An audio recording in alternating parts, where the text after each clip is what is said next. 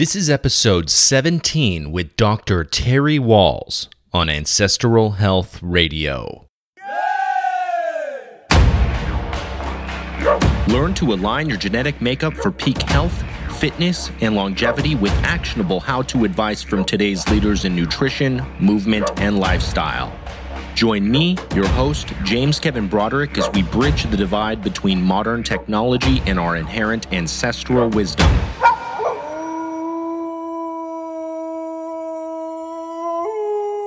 Let's take a walk on the wild side. Did you know that approximately 50 million Americans, 20% of the population, or 1 in 5 people suffer from autoimmune diseases, and women are more than likely to be affected than men? Some estimates say that 75% of those affected, some 30 million people, are women. And that's why in today's episode, I have a special guest, Dr. Terry Wahls, author of the popular book, The Wahls Protocol, How I Beat Progressive MS Using Paleo Principles and Functional Medicine. She and I delve deep into her early childhood and the health issues that led to Terry's progressive illness, along with Terry's big aha moment that led to her creating The Wahls Protocol. There's just so much in this episode, guys. I really hope you have a pen and paper ready. In today's episode, you'll learn why Dr. Wahls prefers ketones derived from medium-chain triglycerides versus dairy products, the problems with cesarean birth, our gut microbiome, and ketosis, Terry's number one tip for optimal health, and so much more. Dr. Terry Wahls is a clinical professor of medicine at the University of Iowa. She is the author of The Wahls Protocol, How I Beat Progressive MS Using Paleo Principles and Functional Medicine, and the cookbook The Wahls Protocol, Cooking for Life, the revolutionary modern paleo plan to treat all chronic autoimmune conditions. You can learn more about her work from her website, terrywahls.com. She hosts the Wahls Protocol Seminar every August where anyone can learn how to implement the protocol with ease and success. Follow her on Facebook at Terry Wahls MD and on Twitter at Terry Wahls. Well, thank you for joining me today on Ancestral Health Radio, Dr. Wahls, and if I may call you Terry. Oh, please. Maybe what you want to do is just kind of open that up with maybe a little bit of your story. Yeah. As you said, I'm a professor of medicine. But let's go back to when I was a youngster. I grew up in Northeast Iowa on a family farm. At about age 3, I started having bouts of tonsillitis. My family took me in. I got several rounds of penicillin. And then the physician said that I had big tonsils, big adenoids, and I should have my tonsils removed. So at age 4, my tonsils were out, more rounds of penicillin. And so that would have shifted my microbiome and probably contributed to an overgrowth of yeast, most likely Candida. And I had my first autoimmune symptoms were probably asthma during high school. It bothered my athletic career a bit. I was a basketball player, and that exercise-induced asthma was a problem. Then I went off to medical school, or I went off to college, have a Bachelor of Fine Arts. I then decided that I would get into medicine, during that time, I started having episodes of facial pain, either on the right side of the face or the left side of the face, sort of electrical in nature. It seemed to be worse if I was under a lot of stress, didn't get enough sleep, or was being yelled at by my attendings, which often would happen to medical students. And then during residency, I got to be a little bit more of a problem. My first years of practice, I developed a new problem, and that I had transient blindness of my left eye if I was out doing athletic stuff in heat. And so I got a big workup, and they said, well, I'll just avoid the heat. That seems to cause a dysfunction in the autonomic blood flow to your retina. And nobody put the pain and the visual problems together. 13 years later, my intermittent face pain had gotten worse over the years. And I'd had a couple more rounds of antibiotics. I had a pneumonia and had a longer bout of antibiotics. But in 2000, I developed weakness in my left leg. Again, back to neurology, big workup, including MRIs of my brain and my spinal cord, which showed lesions at the level of my neck, and a spinal tap which showed abnormal proteins consistent with relapsing remitting MS. I saw the best people at the University of Iowa, at the Cleveland Clinic, who all agreed that I had relapsing remitting MS.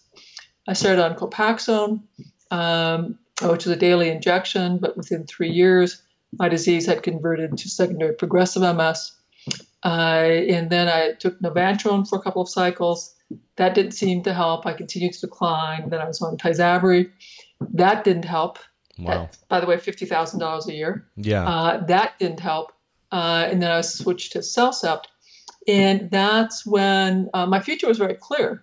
I was going downhill. My torso muscles were weak. It was hard to sit up. I had severe fatigue. And I started reading the medical literature. When I was first diagnosed, I'd gotten really upset by seeing that I had a progressive illness.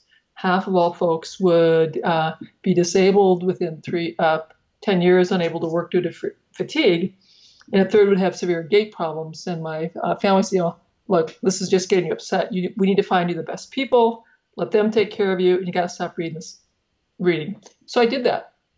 And now, 5 years later, when I was getting progressively worse, it looked like I was going to become bedridden. It looked like I was going to potentially be demented. And I thought, damn, I got to start reading. Yeah. And so I'm reading a lot of science, a lot of basic science. First, I'm looking for the latest research involving drugs, because I'm a professor of medicine. I believe in drugs. And then it occurs to me, I can't access these drugs. They'll be 10, 15, 20 years down the pipeline. I got to read about things I could access. So it was vitamins, supplements, nutrients. Then I started reading about some stress-reducing practices, exercise. And I began to experiment, first really on vitamins and supplements. And, after 6 months, I thought, I'm wasting my money, and I just quit. But I couldn't get out of bed. I was just completely exhausted. 3 days later, my wife came back in with my supplement cocktail and said, honey, I think I ought to take these again. And I took them. The next day I could go to, I got up and I could go to work again. And so I thought, wow, that is a really interesting thing. So 2 weeks later, same experiment. I stopped my vitamins and my supplements. Mm-hmm. I'm exhausted, can't go to work. And 3 more days, I start them up again and I can get back to work. So now I'm exhilarated, like, yes. Yeah, what's doing this? I'm learning something that my physicians aren't telling me. I'm learning based on my own research. And so now I'm really quite willing to spend some time every night going through PubMed, reading articles and thinking deeply about what it is that I'm doing. And I'm reading about all sorts of neurodegeneration, neuroimmunology, and I'm relearning my basic science. And I am slowly beginning to experiment, try things, decide some things work, some things don't work. But I'm very encouraged. And my goal here is not to recover, because I get that progressive MS is a progressive disease. Nobody ever recovers. That functions once lost are gone. What I'm just trying to do is slow my decline. Right. It's very humble proposition. Before this, there had been no cases or studies of anyone that had miraculously somehow turned their life around with a progressive disorder when you're that? When you're in the progressive phase, if you're relapsing remitting, you can have spontaneous improvement.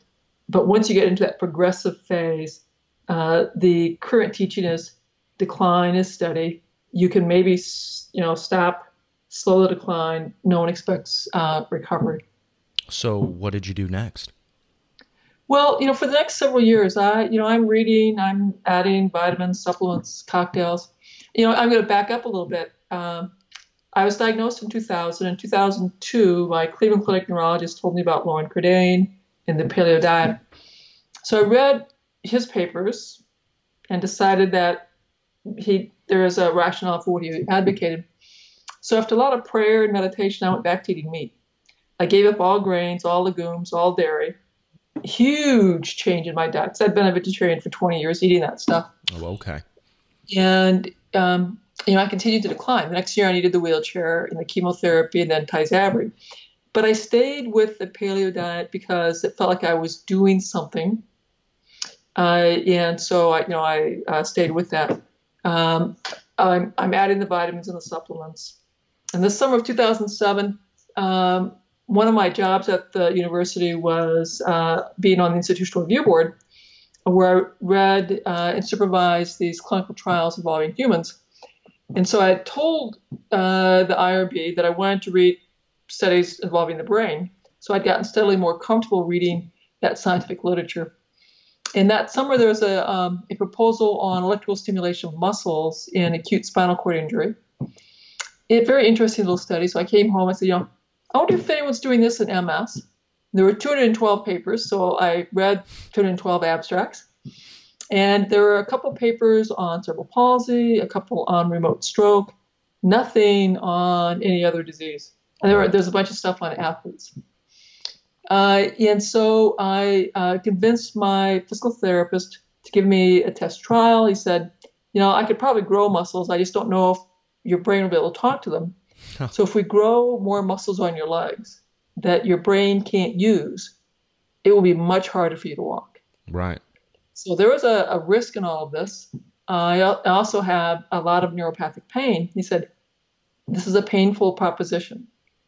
And you have a lot of neuropathic pain, so you may not be able to tolerate because of the pain. So he did it. He was right. It hurt a lot, but also had a lot of endorphin release. I felt surprisingly great at the end.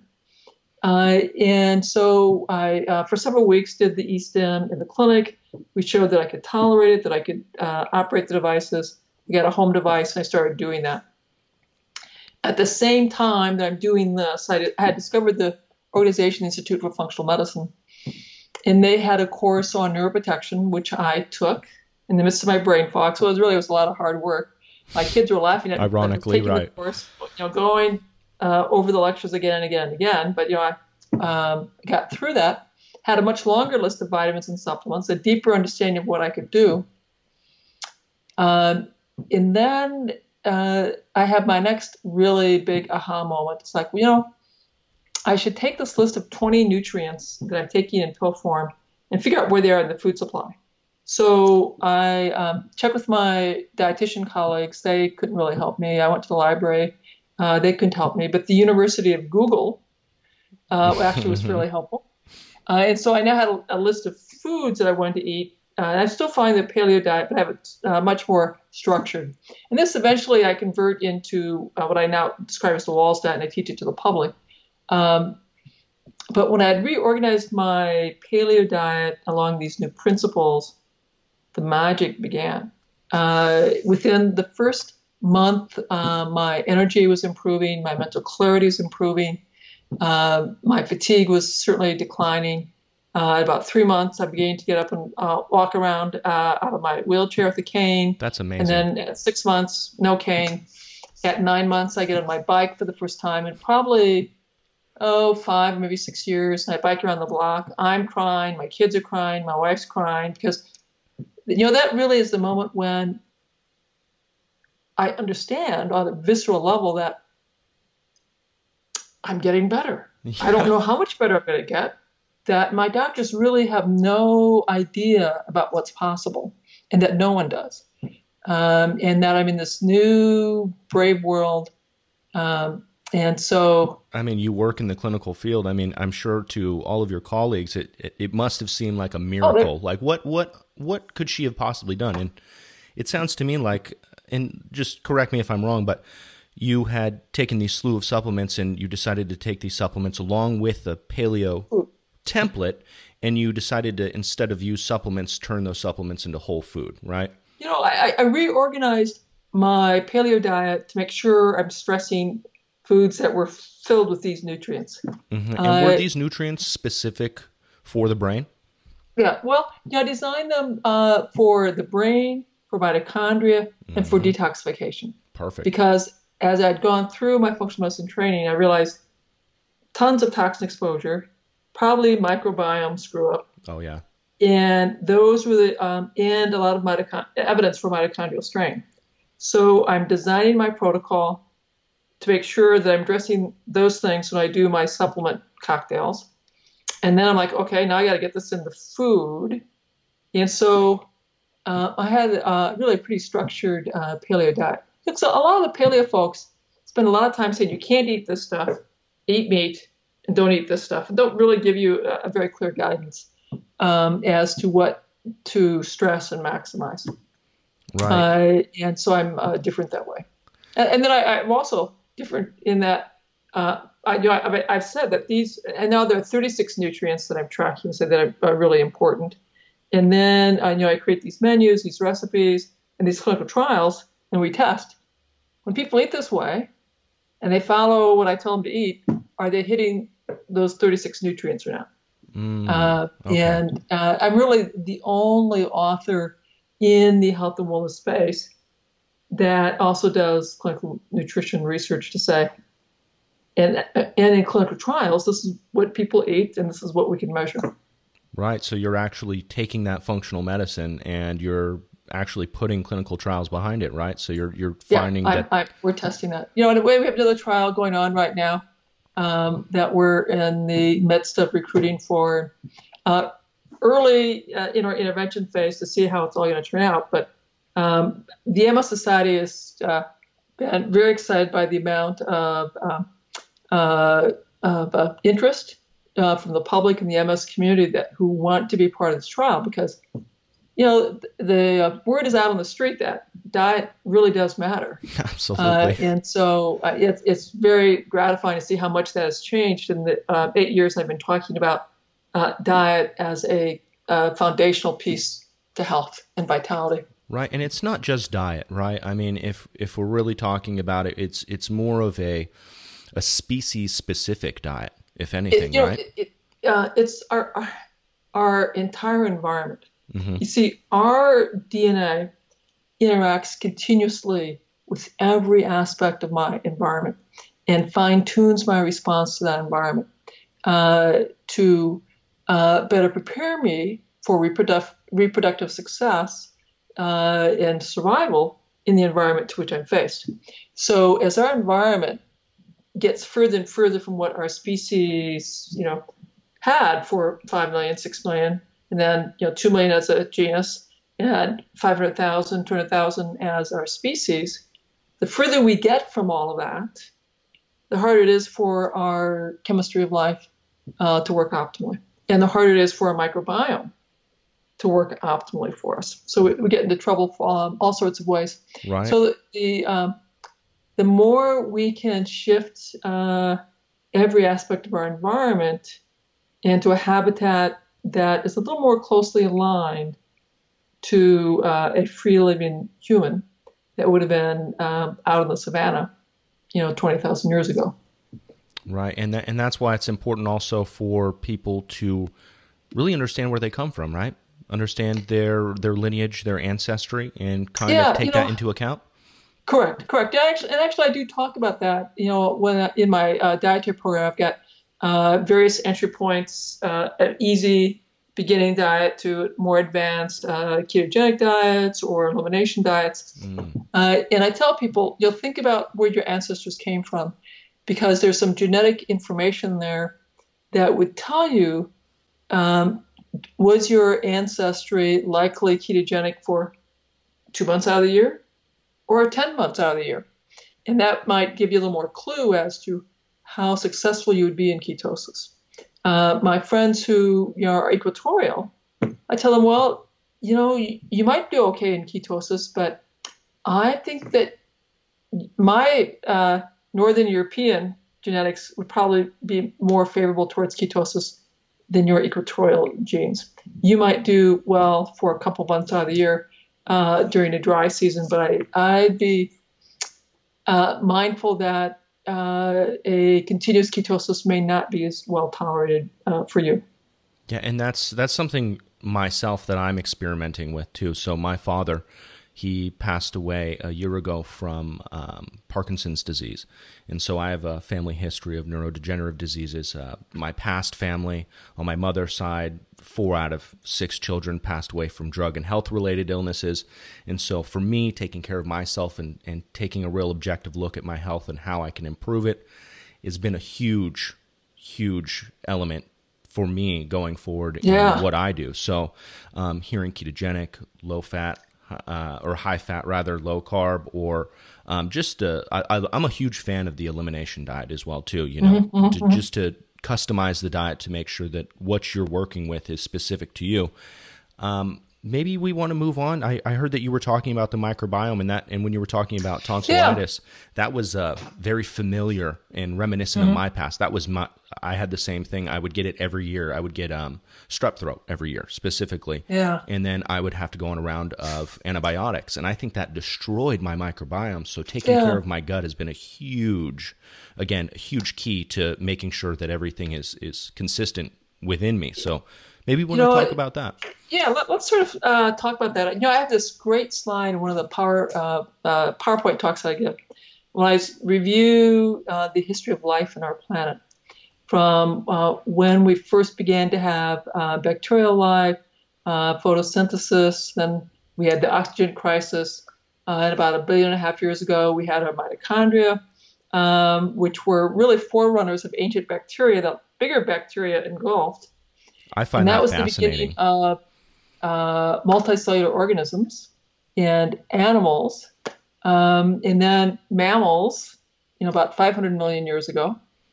And then we get into primates, and our ancestors pull away from the primate line about 6 million years ago. And as I said, about 500,000 years ago, we became Homo sapiens.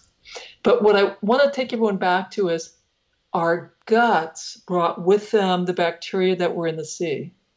And that microbiome has, these bacteria have divided every 20 minutes approximately. And so they've been responding to our environment very quickly, shifting. And as we had genetic mutations, because, when we went through the human DNA sequencing, we thought we'd have about 100,000 genes because we have that many proteins that we have to make. But we only have about 23,000 genes. Like, where the hell did the other 75,000 go? It was a huge mystery. Well, we now know from the work by Randy Hurdle, who was the first pioneer that shows us how the environment begins to turn genes on and off. And one of the things we've realized now is we have 23,000 genes. The viruses living in our gut, the bacteria and yeast living in our gut have collectively over 9 million genes.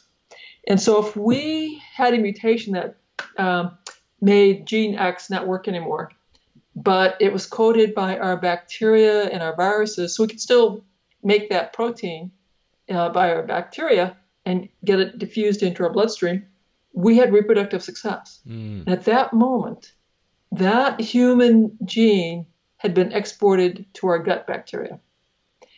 And so our mothers, at least in the mammal line, have been transmitting this very powerful network of genes from our gut bacteria, mother to child, through as the child's born through the birth canal. What we're experiencing now is this huge die-off of our microbiome. The viruses, the bacteria, the yeast that we have carried from the oceans when we first became a multicellular organism, 1.5 billion years ago. And our health declines as we lose this diversity. So our liver will filter out the bad chemistry that our gut microbiome makes and let the good stuff stay in our bloodstream. Mm-hmm. If the genes are gone, that we aren't making these proteins properly, our health declines. Right. And so, when we change what we're eating, and we have radically, in the 1700s, we discovered how to make sugar, and it became a addictive compound that has steadily increased in consumption to now over 200 pounds per person per year. And the white flour, it's over 130 pounds per person per year. So what that has done is the vegetable matter, is steadily falling. It's less than 1.5 servings per day on average. And the fiber intake in our traditional societies, 100 to 150 grams per day, is now 15 grams per day. So we're starving the bacteria that we rely on to run our chemistry of life. And then we give them poisons, the antibiotics, and we give them poisons in the pesticides in our food and the Roundup in the food. The glyphosate. The glyphosate. And that's a very potent antibiotic that's damaging the microbiome of our livestock and the microbiome of us.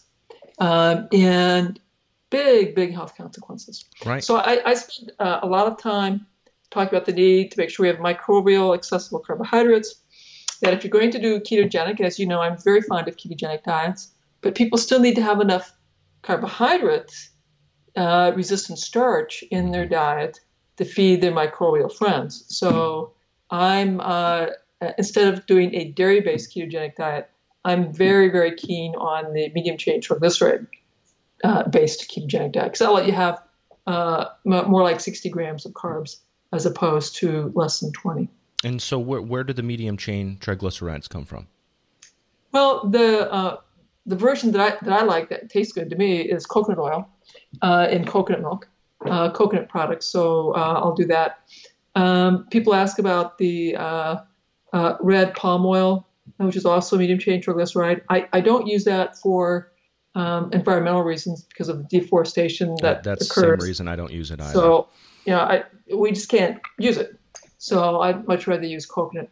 I do use some butter.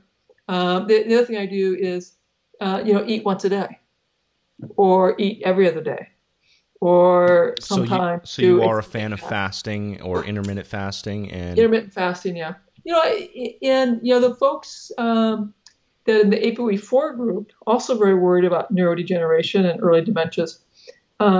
They don't want to use coconut oil. They don't want to use the saturated fats.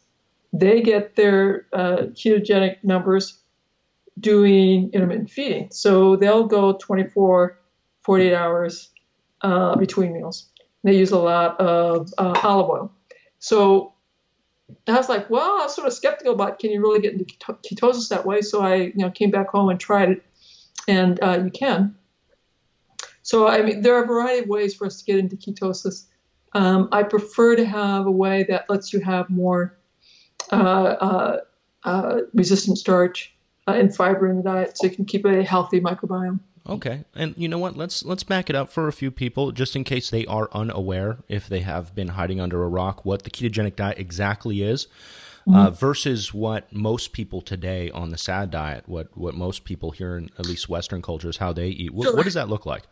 So a standard American diet is probably 250 grams of carbohydrate. As I said, we're a high sugar diet, high white flour diet. We'll have maybe 1.5 servings of vegetables a day, and a total of 13, 15 grams of carbohydrates or of fiber. And we recommend a low-fat diet, under 30% fat, that in terms of the federal guidelines. Which, by the way, I believe they have now turned on their head, right? The guidelines for fat is now changing. Well, they are backing off, and fat is not the evil that it once was, or certainly less evil. So the ketogenic diet was discovered in the early 1900s, I believe about 1919, in Mayo Clinic. Kids who had seizures, they made the observation if they put them on, at that time it's called the water diet, basically starve the kids, seizures would stop. And if there were no anti-seizure meds, and so this was the only treatment. Dilantin came along, and that was way easier than being starved. And so that was used. Then in the 1960s, there's a subset of kids who are still seizing, many seizures every day on multiple 2, 3, 4 anti-seizure meds. Kids having a lot of very serious health problems. And they went back to these ketogenic diets and could stop the seizures. And so there was greater interest in adding a ketogenic diet for these kids. And now These diets were dairy-based on cream, butter, eggs, 90% fat, and they would have to work with the pediatrician and the dietitians to keep the kids from losing weight and try and make it nutritionally sound. You have to use a lot of supplements when you have that kind of very, very high fat diet. And that's a very tough diet because that's only 20 grams of carbs. That's like 3 cups of salad greens. Right. So it's pretty tough to have enough fiber for your gut that way. So the next big innovation from my point of view was the recognition that medium chain triglycerides generate more ketones than butter and cream. And so, plus I think they taste really good. So now instead of being able to have only 20 grams of carbs, I can probably get by with 60, sometimes even 80 grams of carbs. And that'll depend on the person's genes and the microbiome that they've got growing at that time. But so in my plans, I tell people to do the medium chain triglyceride version, use coconut oil. If you don't tolerate coconut oil, then I tell people don't be in ketosis. I'd rather you just do low glycemic index, olive oil, eat once a day, or if you can, every other day, and get into your ketosis that way. Is there a reason why you would choose getting your ketone bodies or ketones exogenously, from medium chain triglycerides rather than from dairy? What is the biggest difference between the two? You get more per gram, and it allows you to tolerate more carbohydrate. So you have more carbs that you can feed your microbes, and you can have a healthier microbiome. Okay. If you have only 20 grams of carbs, the likelihood of microbiome disruption is great, and the likelihood of altered hormonal balance is increased. Yeah. I also have to remind people that when we're doing ketogenic diets, we're shifting the signaling to our cells that this is not the time to reproduce, it's the time to repair. So if you're wanting to be a mom or a dad, don't think you're going to be fertile when you're in ketosis, because you've shifted the signaling and your mammalian targeted rapamycin and your insulin levels are telling your body you won't have the stores to reproduce. So it's making them subtle shifts.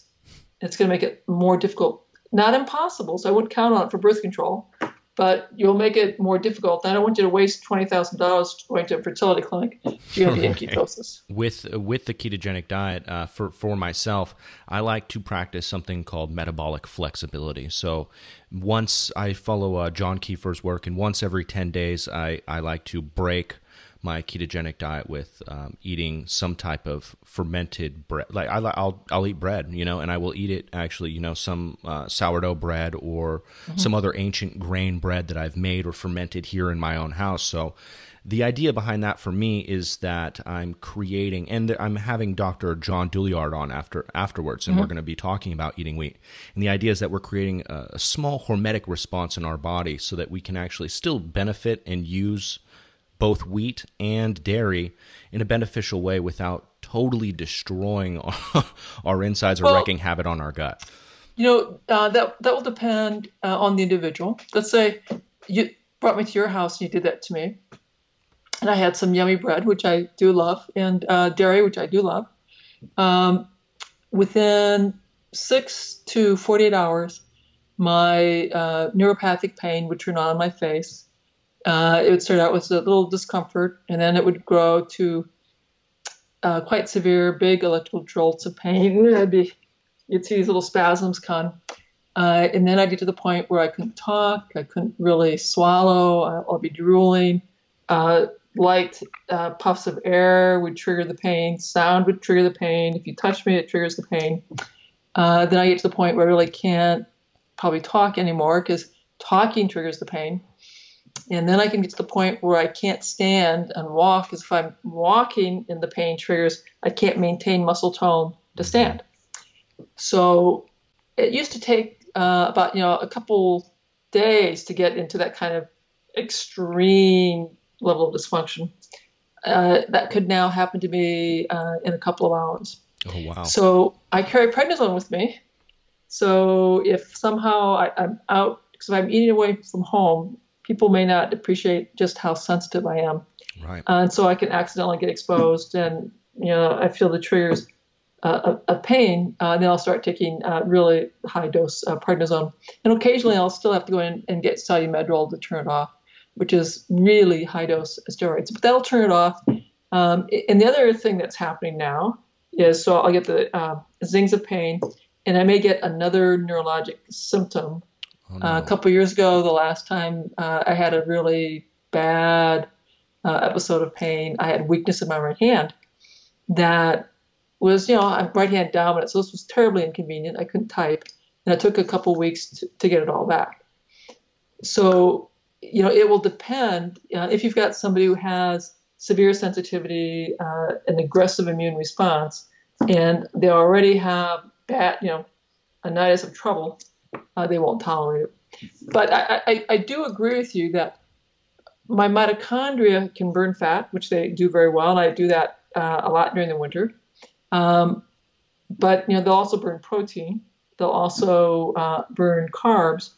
And the reason we could survive in so many diverse environments in our biosphere is that we have that flexibility in our mitochondria. Mm-hmm. So I think that is helpful to have times when they're going to have to burn amino acids because I'm not eating carbs, I'm not eating fat, or that they're going to have to burn carbs, complex carbs, not the simple carbs, but I want them to burn carbs, and that would be good. And in that line, although I know it's not really tied into mitochondria, I really do like the idea of hormesis. So I do temperature hormesis. So I like to either sit in ice water mm-hmm. and read books for pleasure, or I sit in my pool. So I have a pool that I never heats. Right now it's about 60 degrees.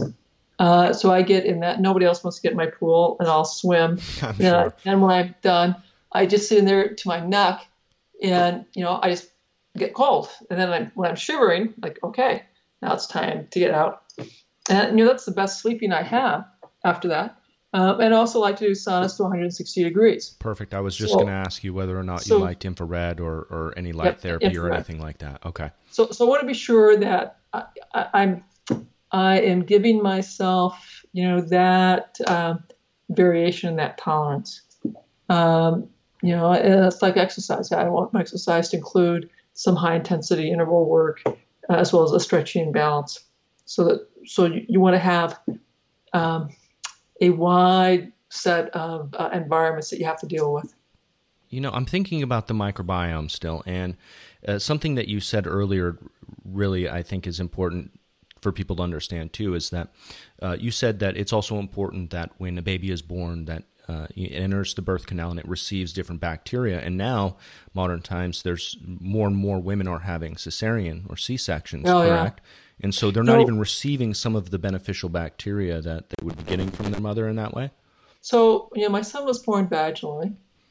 My daughter had severe preeclampsia, placental abruption, cataclysmic birth. And so she had a stat C-section to save my life and her life. Mm-hmm. And of course, she also had a lot of colic and some GI issues. And kids who are born via C-section have much higher rates of health problems, autoimmune issues, mental health issues, higher rates of obesity, diabetes, more severe response to stress, and higher cortisol and stress hormone levels.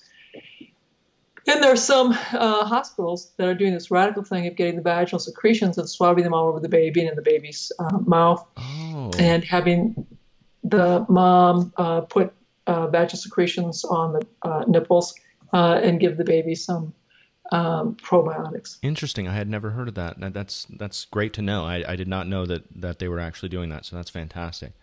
And with your protocol exactly, and going very, very low carb, and high fat, there can be some issues with the thyroid. Is that correct? Well, if you do the ketogenic diet, you can have issues with the thyroid. You can have issues with your sex hormones. you can create hormonal stress.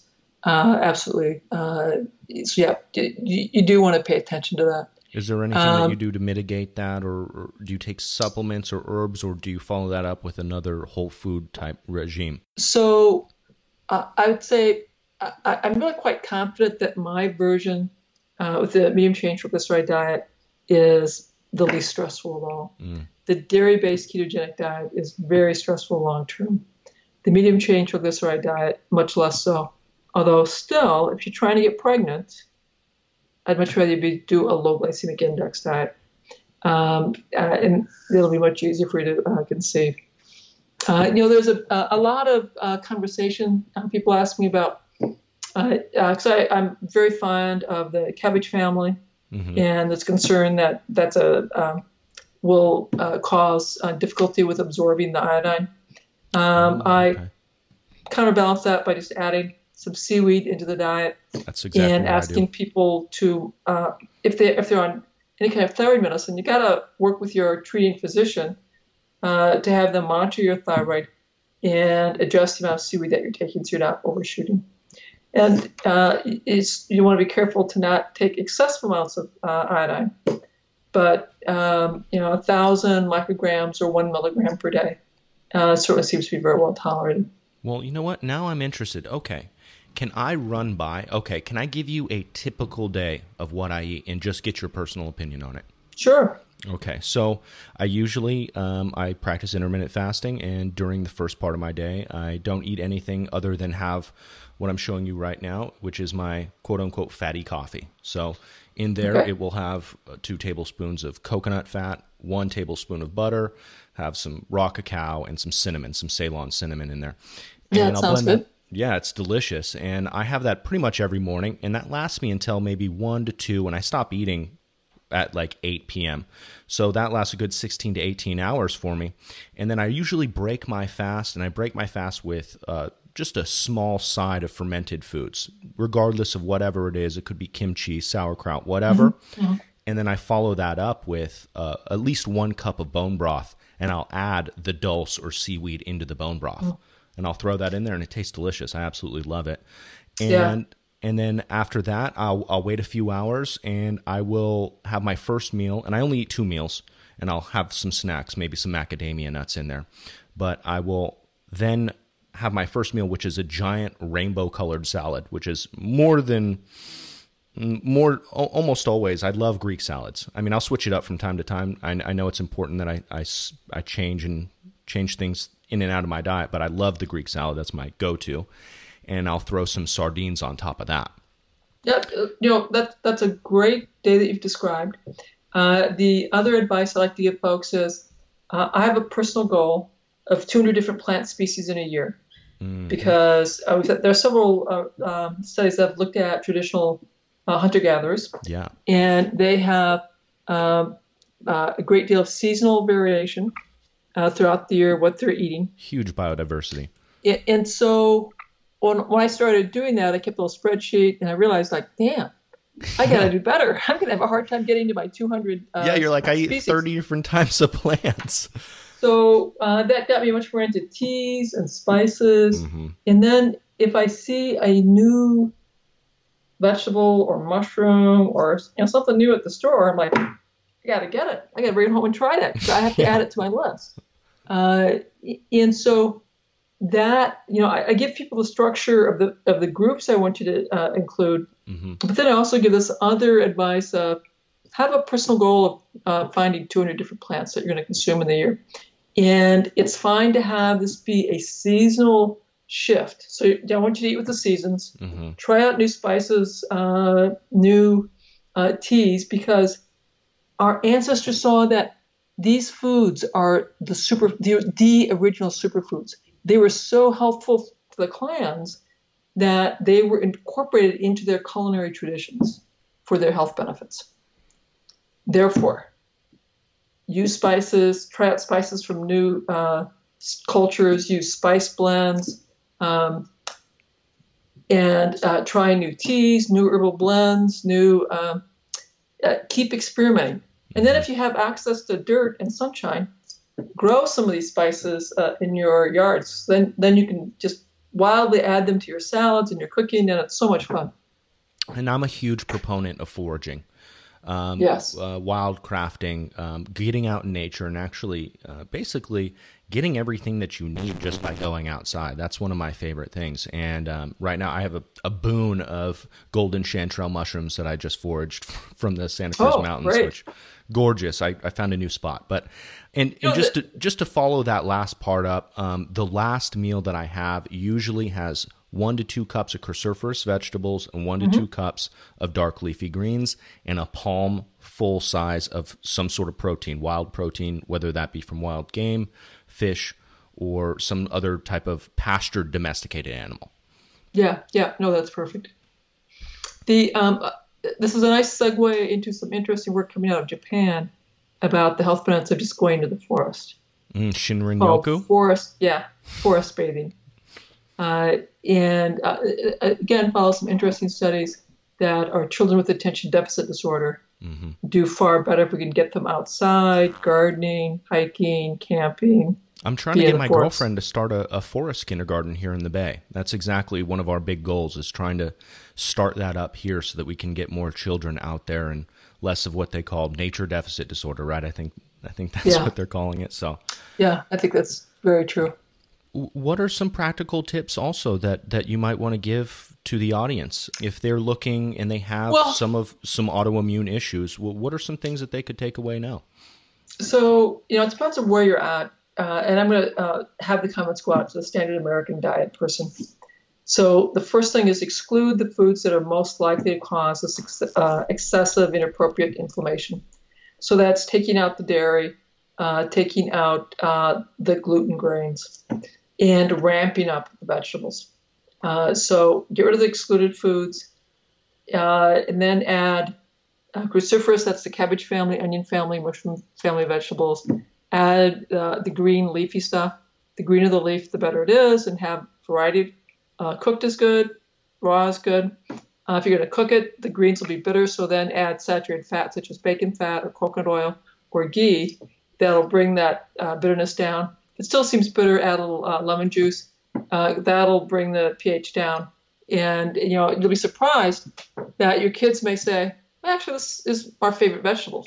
So my kid's favorite vegetable is cooked greens and bacon. And then I'm into deep colors, so carrots, beets, berries, protein of your choice.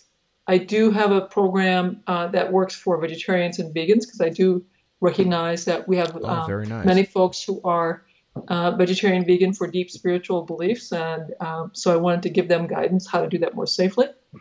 And then I talked to the paleo eaters that if you eat only meat, you're going to overstimulate the mammalian targeted rapamycin, insulin-like growth hormone, and a number of other growth hormones that increase your rates of cancer. So I'd much rather eat lots of vegetables and sufficient meat so you don't have that risk. I love that. That's perfect advice. And I did not know that you had a vegan vegetarian plan as well too. I get a little frustrated with my paleo friends and my ketogenic friends who I'm sure have the strong feeling that their point of view is the only one that's healthy. Just like, you know what? As soon as you begin to think you have the corner on the truth, right, you are now completely wrong. Yep. We've had a lot of flexibility in our chemistry. There are a lot of ways to feed us, and we just need to keep helping people do it more and more effectively. So you can do it as a ketogenic eater, a paleo eater, or a vegan vegetarian eater. And if you're not careful, you can still get yourself quite ill in any of those domains. So I have to give people some guidance how to do it more safely, how to optimize it, and that you can achieve good health in any of those plans if done correctly. That's beautiful. And just to wrap things up, maybe we'll end with this. If you could just give one piece of advice to our audience for better health, what would that be? You have to cook at home. People say that they can't afford to eat the wall stack, they can't afford to eat for health. And the advantage I had for several years, I worked at the VA, and we taught in the therapeutic lifestyle clinic the concepts that I write about in my book. We taught these to people who had no money, who were living on disability. Money was very tight. We gave them cooking classes. We talked to them about reducing food waste, about foraging, hunting, fishing, and they could do this without increasing the monetary food budget. They could do this and save money. So, but to do it, you have to cook at home. Mm-hmm. And a lot of folks didn't do that. So we had cooking classes and got them learning how to cook. And as they began to cook at home, they figured this out, and they figured out how to improve the quality of their foods that they were getting. And we could see pain melting away, blood sugars normalizing, blood pressures normalizing, mood improving, cognition improving, symptoms going down, the prescription list getting shorter and shorter and shorter, and people would youthen in front of us. Yeah. But the most important thing you have to do is cook at home. If you have kids, your kids' grades will go up, their social skills will go up, their confidence will go up, their academic performance will go up. And then as they become young adults, because they've learned how to cook, you've been modeling eating at home and these family interactions, they'll be much more likely to be able to cook at home themselves, have much greater health, a much lower cost to their health, at lower cost to their food budget, and hopefully carry on these culinary traditions with their children and grandchildren as well. I'd say the single most important thing that we teach is we have to begin eating at home together as a family. And that's amazing. I feel like, just to end it, but I feel like that's something that was I grew up with my grandmother. I was raised by my grandmother, and my grandmother, that was her generation. I felt like her generation was how she showed her appreciation and her love for her family was through her cooking.